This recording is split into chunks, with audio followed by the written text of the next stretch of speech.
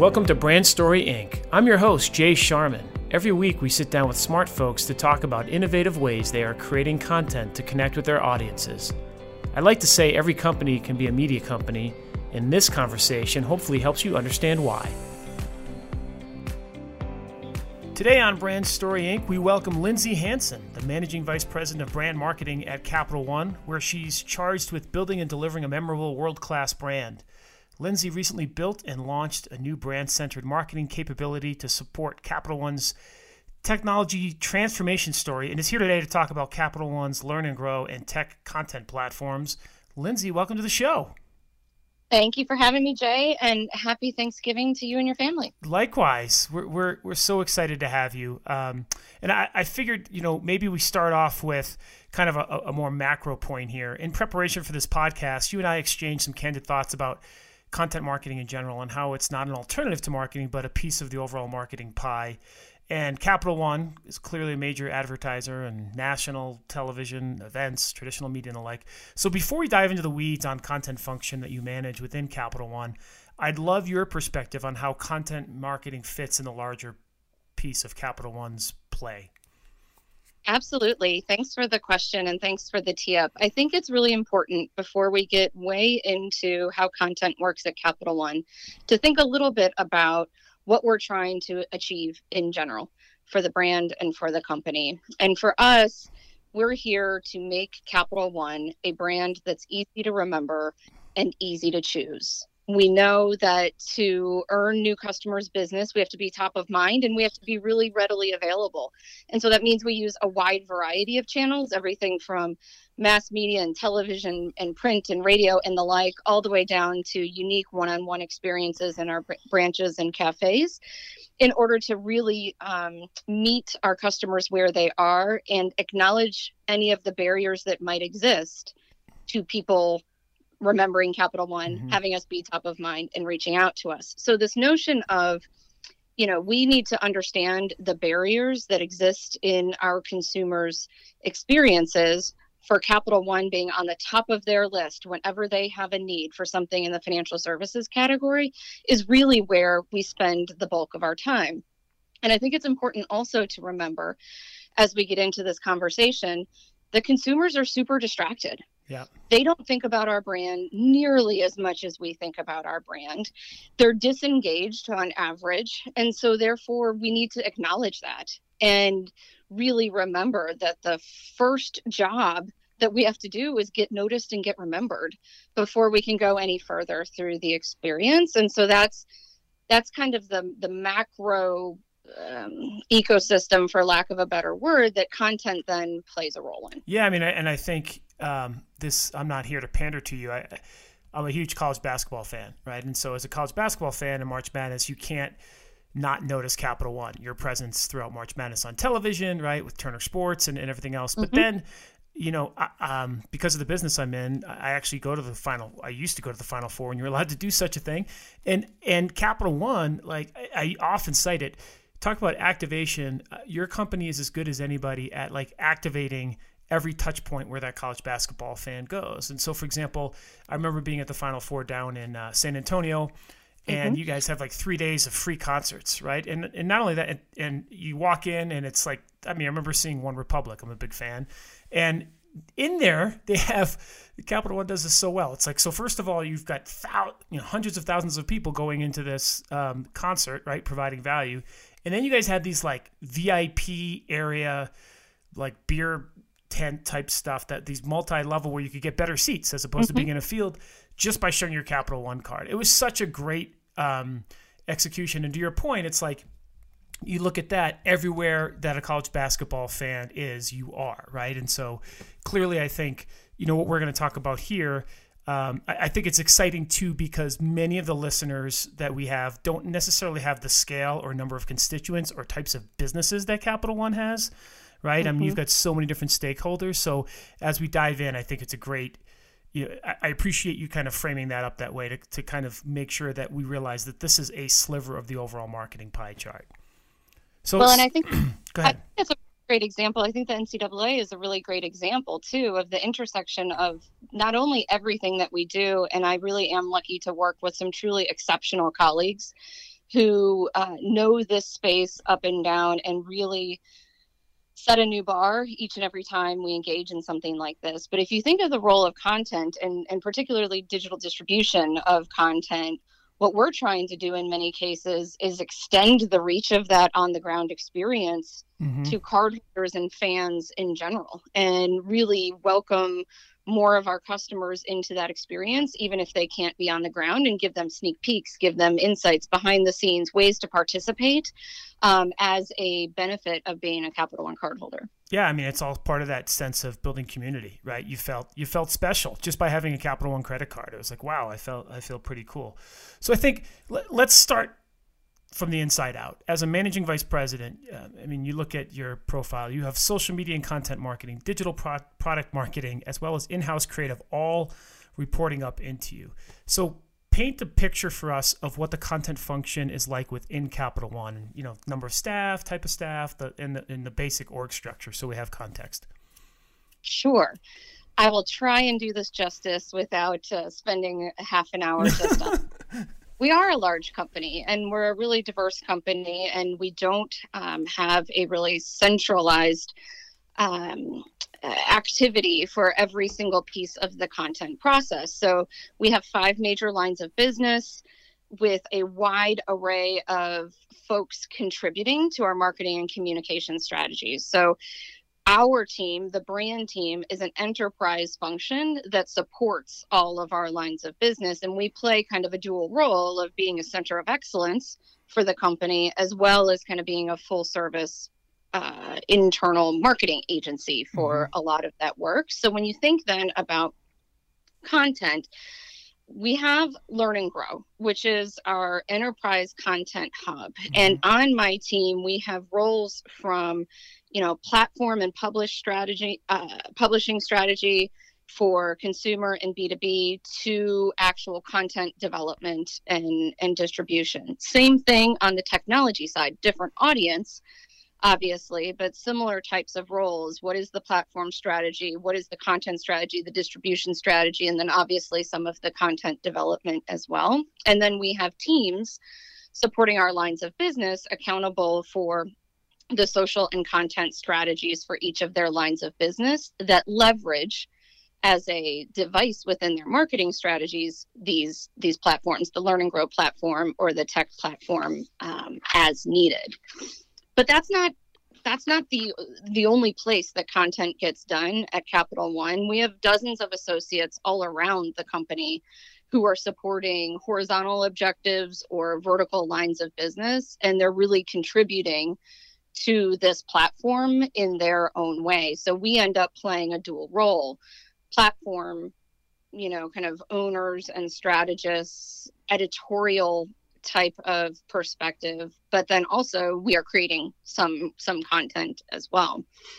So it sounds like a hub and spoke model, if I'm hearing you correctly, meaning like there's a centralized team, but there's also spokes out to different business unit content collaborators or folks. Am I getting that right? Or is it all centralized? It's centralized and then you have these points of contact within the different 5 business units so you're kind of servicing as an agency to the internal business units. And then you also have a marketing function, obviously, that from a content perspective that needs to go external as well.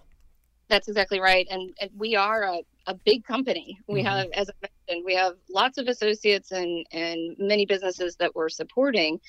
And I think from the outside looking in, that can be really overwhelming, and it can be perceived as complex and layered. And I think Capital One has a really nice pedigree of turning what might look like from the outside as a disadvantage or a complication or a complexity of some sort, and turning that into an opportunity and an advantage. And one of the advantages that comes from our structure is we have a centralized function that can really take care and curate our presence in the marketplace, but we're benefiting from having content and stories coming in from all over the company in a way that obviously you couldn't do if you were just a tiny little centralized team.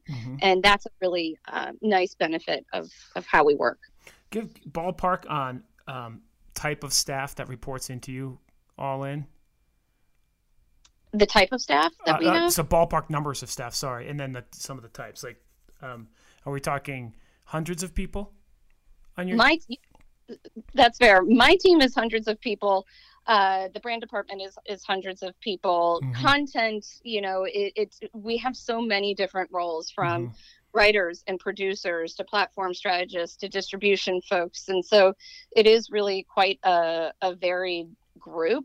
And I think one of the things that makes our organization really interesting as well is we have an exceptional in-house capability to create content and execute content. So we have an in-house studio who can produce, video content in particular that is of exceptional quality that we are really excited to put out in the marketplace. We also leverage our AOR as part of our content strategy and really helping us think about the types of assets that we need and the types of stories that we want to tell. And we also have partners in corporate communications and external affairs, right? They have their own constituencies that they're looking out for. And so we're really able to partner with the best of the best and harvest stories and elevate them for scale in a meaningful way that can help establish Capital One in a leadership position for the benefits that we really want to be associated with our target audiences. We're going to dig into a couple of specific Capital One examples in a moment, some case studies, but from keeping it at that 30,000 foot level, share your perspective on how you approach your own content marketing channels and then separately external ones and kind of the numerous target audiences and business priorities. Like to your point you were just making, from the outside looking in, it seems akin to kind of air traffic control, just to even navigate where the content goes, how, what platform, and whether that's through your own and or partner platforms.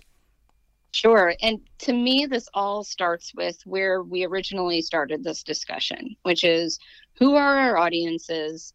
What do we need them to do or think?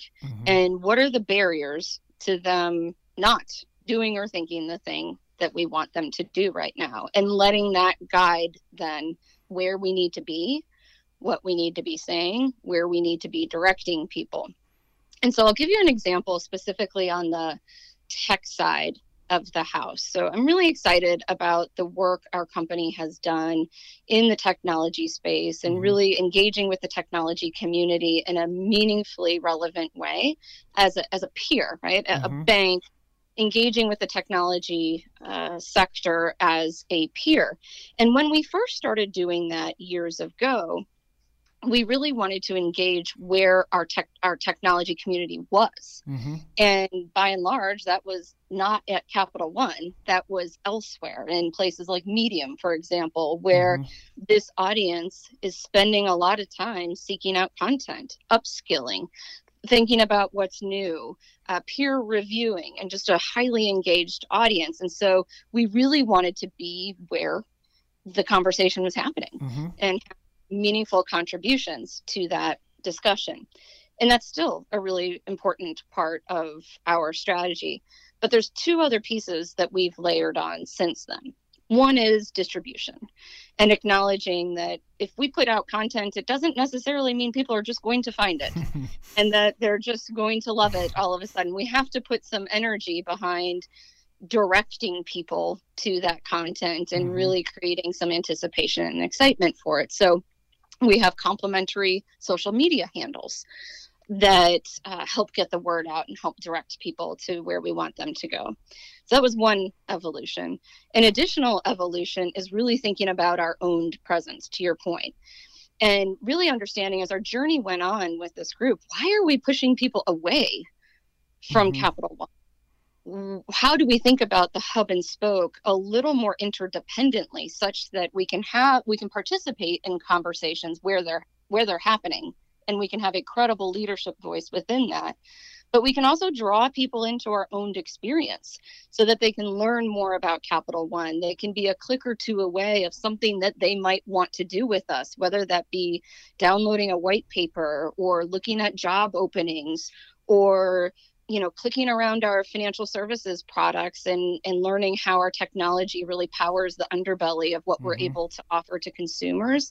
That was missing in our strategy years ago. And now we have a much more comprehensive kind of understanding and relationship of owned channels, third-party channels, and then the distribution among all of that. Well, I really, you just kind of hit on a key point that I love to talk about. And it's the reason I stalked you politely to track you down for this. And I'm biased in favor of brands kind of creating these media publishing brands that kind of create and build and engage a community, just the way you talked about it from a tech perspective, right? You saw a gap in the marketplace. You saw them going kind of disparate places. You knew it was a customer base that you could connect with, and you really dug in. And I think similarly, it's really around creating value, right? Like it's creating value on that sector's terms, right? Not so much on your terms. And obviously there's a bridge that needs to happen, and you described it really well. So I want to go to another initiative, and we'll dive in on this one specifically because I think we can illustrate a lot of the larger points here. So you led this charge for Learn and Grow. It's a content hub geared around nearly every element of money management. I want to dive in to kind of illustrate this. And just for the listeners, right, if you go to Capital One's website, its hub, there's a content hub of Learn and Grow. It has 5 categories: life events, business resources, more than money, privacy and security, and what would probably be the expected one, which is money management. And so let's start with the origin story. How did this start? Why? And tell me about your thesis on why this needed to exist. Sure. So Learn and Grow is a couple of years old right now. It was launched back in November of 2018. And as you can imagine, the origin story begins with content being created all around the company. And for very good reasons within line of business agendas and strategies. And what happened within that, again, similar to what was happening within the tech experience, is we were not only creating that content within kind of the structure of our organization, but then we had a lot of off-domain experiences. And so we didn't really have, whether it be a functional strategy that was driving people back on domain, or a unifying conceptual strategy of how is all of this different content really being additive to the Capital One brand. So that is really kind of the impetus for the creation of the hub, and really trying to make sure on the topics that we believe we have authority, which are the ones that you just talked about, how do we increase our authority on those topics by really being efficient and scaled with our presence, and not having that fractured in so many different places, but brought together into a singular experience that allows us to capitalize on any number of things, from content development to distribution efficiencies to search efficiencies. All of these things can really happen when you think about how 1 + 1 can maybe equal 3. So to that point, I'm curious, 2 years in, how are you now measuring the success of Learn and Grow? What are the metrics that you put on it to kind of see what's working and what's not? I am so excited to talk about measurement. I think it's tough, right? And we talked about before, and I think many of your guests have talked about this before. It's a complicated environment in which we are participating. It is a crowded environment in which we are participating, and data gathering, depending on where and how you do that, the quality of that data gathering can be relatively. And so I first want to talk a little bit about what success looks like for content. And, this is a big learning that I think the more we can kind of wrap our head around it, the better. So I remember reading way back when, as I was getting started with this type of work, a quote around content marketing and what it was at its core. And the quote was around providing people truly, beneficial information. And I believe that, absolutely. And then it went on to say, without really any explicit expectation of a return. And that's the part where I was like, I'm not sure that that's the business I'm in. And I'm not sure that's the business of any marketer right now, to be investing in a space with no expectation of a return.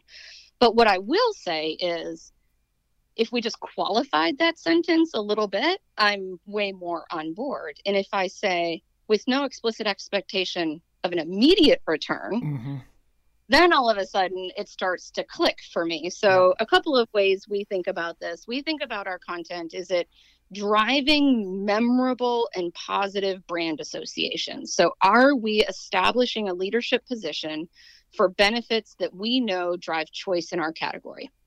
So if we know that people make decisions on a certain benefit, whatever it might be, and that's how people think of our category, and that's how they make choices of our category, how do we make sure the Capital One brand is top of mind when someone has that need? And so we look at brand association studies, and we look at the quality of our audience growth, whether it be new growth, incremental growth, high quality visitors, those types of folks that we're bringing into our experiences is one way we think about it. The other way we think about it is it driving an action that we know matters? And that could be, is it being discovered? So how do we think about new visitors to our hub? How do we think about search traffic? How do we think about other sources of traffic? Is our content engaging? And are people dwelling on our page? Are people viewing our videos through completion? And then lastly, are they doing anything with that information in the moment? Are they going anywhere else? Do they visit other pages on our sites? Do they learn more about products? Do they browse any deeper into our experience? And we take a look at that. And then, there's one additional piece that I'm really excited about, which is really understanding, is the content that people are engaging with signaling something that we need to know. And that can kind of emerge in two different ways. Is the type of content they're engaging with signaling a behavior that is really positive? So, for example, are you engaging with some financial education content, and that is signaling a behavior around, whatever, pay on time, that is really attractive? So that's one thing to think about. Or is it signaling a need?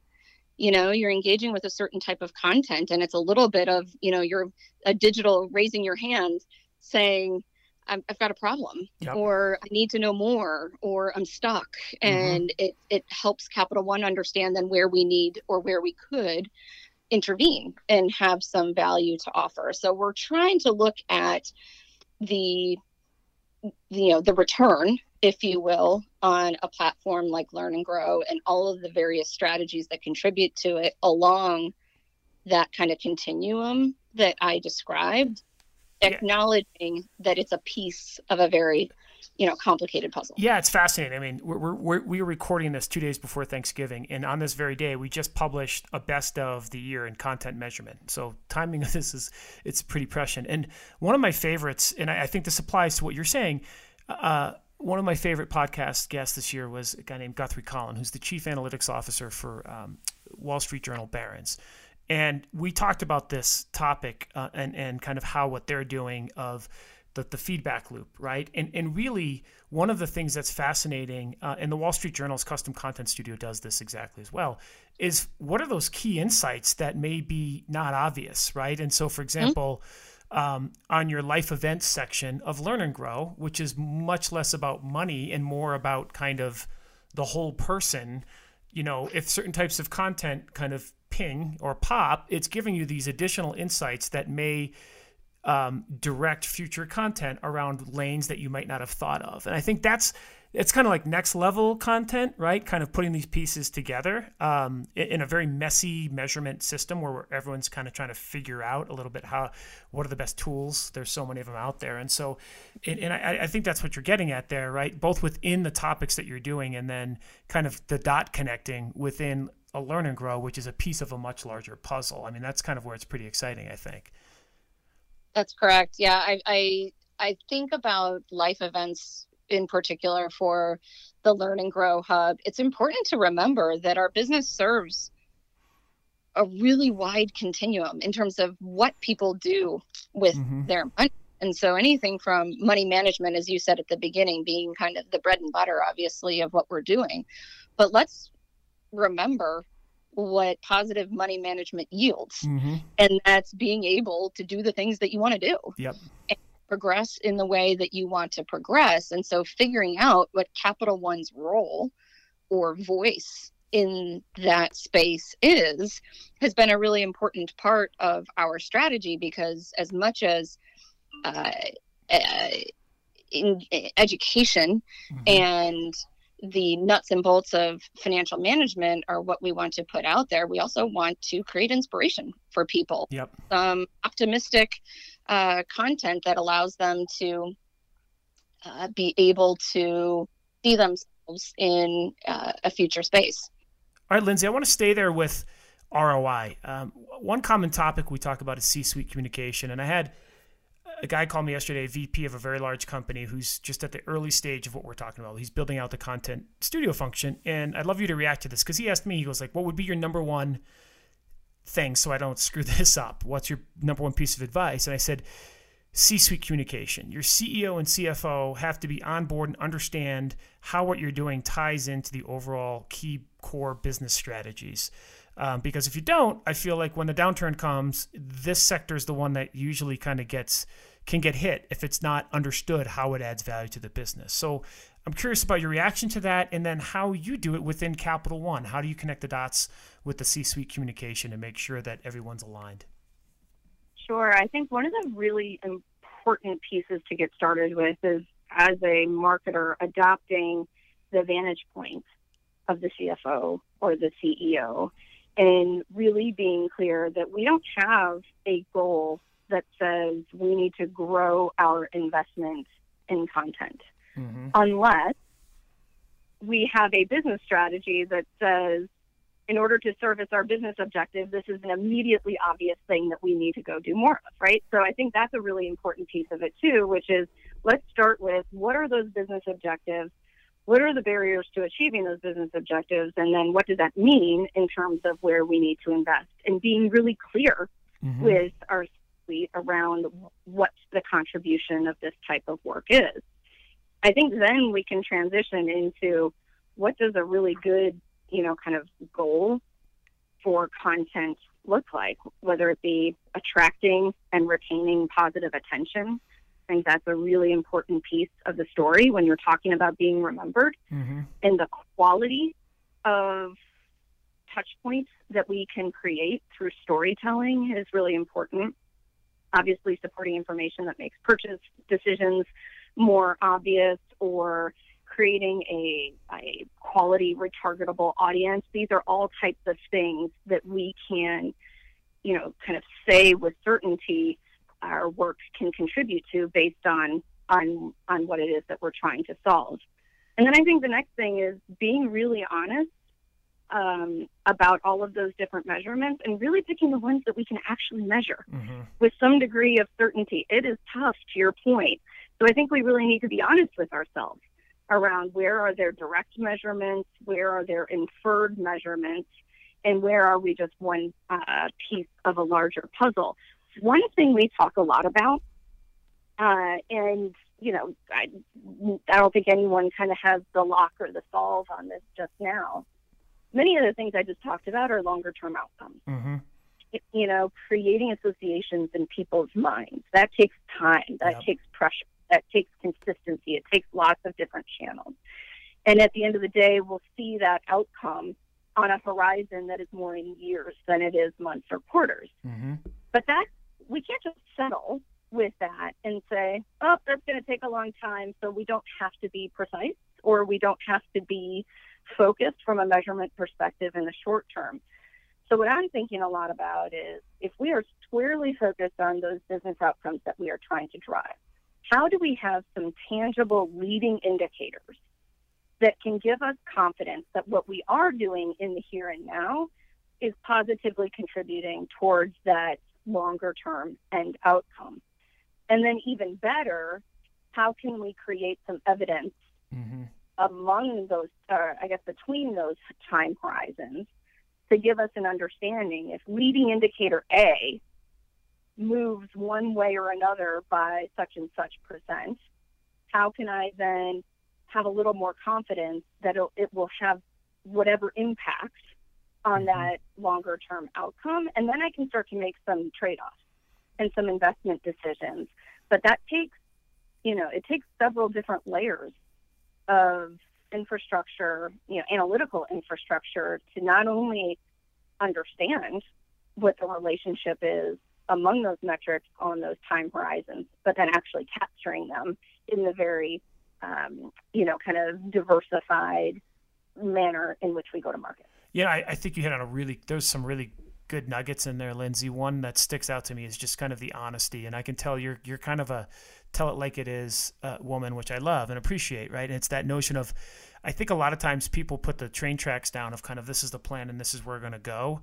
And there's this momentum to kind of prove yourself to be right, as opposed to kind of being objective and looking at what's working and course correcting along the way, right? Especially in this industry, which is still in the big picture of, hundreds of years of business, is so early stage. And there's, we could do 3 weeks of podcasts on measurement alone and not find kind of common ground among everybody, right? And so I think that that was a really something that jumped out to me, is just kind of the honest, and then kind of the milestoning, like you said. That's a really good approach. I'm curious, to that, kind of build on that, are there certain content trends that you're looking at right now that you're most bullish on for 2021, and or other ones that you feel might be kind of sunsetting from your business perspective? Sure. Would love to talk about trends for just a minute. I think this is another word that gets, I don't know, maybe a bad rap, or maybe it just gets interpreted in different ways. So when I think about trends, I think about a consistent chronology of data points that points me in a certain direction. I do not necessarily think about like ephemeral tactics that might be here today and gone tomorrow, and this pressure or this need to kind of be first on whatever that tactic might be. I think that's a really interesting space. I'm not saying we shouldn't make ourselves available if those tactics come up and they meet our objectives and things like that. But I think chasing a trend as defined like that can be really dangerous. So when I think about like, what are those trends then that are grounded in a longitudinal view of data that gives us confidence we should be investing, I think a lot about video. And I think that's a place where, the dynamic nature of the medium, the ability to tell stories in highly visual and highly impactful ways is here to stay and will continue to grow. And again, go back to the notion here of making a brand top of mind. That video medium has so many tools available to do that, whether it be visual branding cues, whether it just be the drama and the cinematography of what you're presenting, in addition to what you're actually saying and what you're actually talking about. And I think about the way that you can create really thumb-stopping content for the highly distracted consumer. I think that's one big, I don't know if it's a lesson or if it's just a piece of awareness that we can all remind ourselves on each and every morning when we wake up, is that no one is thinking about our brand as much as we are that particular moment. Yeah. So we need to work really hard to break through the clutter. And I think the video just has such a tremendous ability to do that. You're speaking my language, Lindsay. So to that point, I'm curious on how the pandemic has impacted your approach and mentality to kind of the content creation workflow, with the staff of your size being displaced and knowing that your teams are creating a lot of video in particular. I think, obviously blog writing and those types of things are a little easier because they don't require as much, right, hands-on interplay. But how has it changed your workflow? Sure. So, we really benefited from having some foresight in terms of the flexibility of the platform itself, particularly the Learn and Grow platform, where we had these kind of buckets of content that we were investing in, and it allowed us then to be able to reflect whatever was most top of mind or most relevant in any particular period of time, for example, with money management. And so what happened as we entered into the pandemic was certain types of content became really mission critical more than others. And we were able to kind of use the flexibility of our navigation and the way that that's established to be able to take a look at that. The other thing that, the pandemic really stressed for us was speed. And because we have the in-house resources that we have, the weekend that we were all kind of shut down, I think that was March 13th, at least out here, on March 13th. And we were able to turn around content for our customers in 48 hours, video content.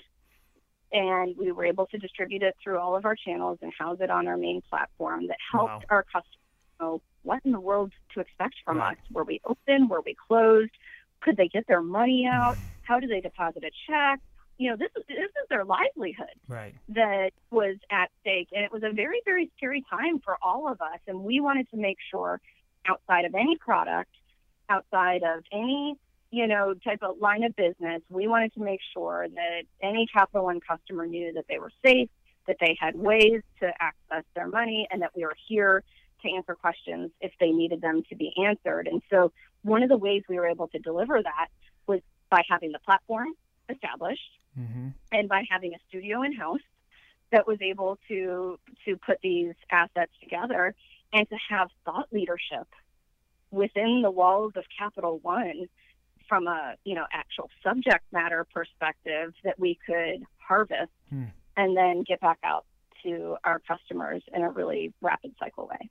Well, you're clearly smart as a whip, so I'm excited to get to this next one about morning musts. This is my Lazy Man's Curation segment of the show, where I ask people like yourself and industry leaders to fess up on their secret sauce of industry sources that you use to stay on top of industry news and topics and trends, email newsletters, social follows. So who are your morning musts? Who's in the Lindsay Hansen email inbox, or where do you go to consume content to stay on top of things? Yeah, let's talk about just the requirement of a morning must these days. I'm at home. I've been working at home since March. My kids have been home since March doing school at home. I have a 7th grader and a 9th grader, and they are absolutely amazing. But I know as soon as my feet hit the floor in the morning, my schedule is no longer my own, right? We are all subject to whatever happens in our day. We think we have a plan for the day, but that's just kind of silly. We tell ourselves that we have to go with the flow quite a bit. And so morning musts have become critical. They were kind of an indulgence, if you will, in normal times when I was more in control of that schedule. But now I think about the role of that type of content in my life as a place where I can get information I need about the things that I care about in a pretty rapid way, so that as soon as my feet touch the floor, I know I'm up to speed.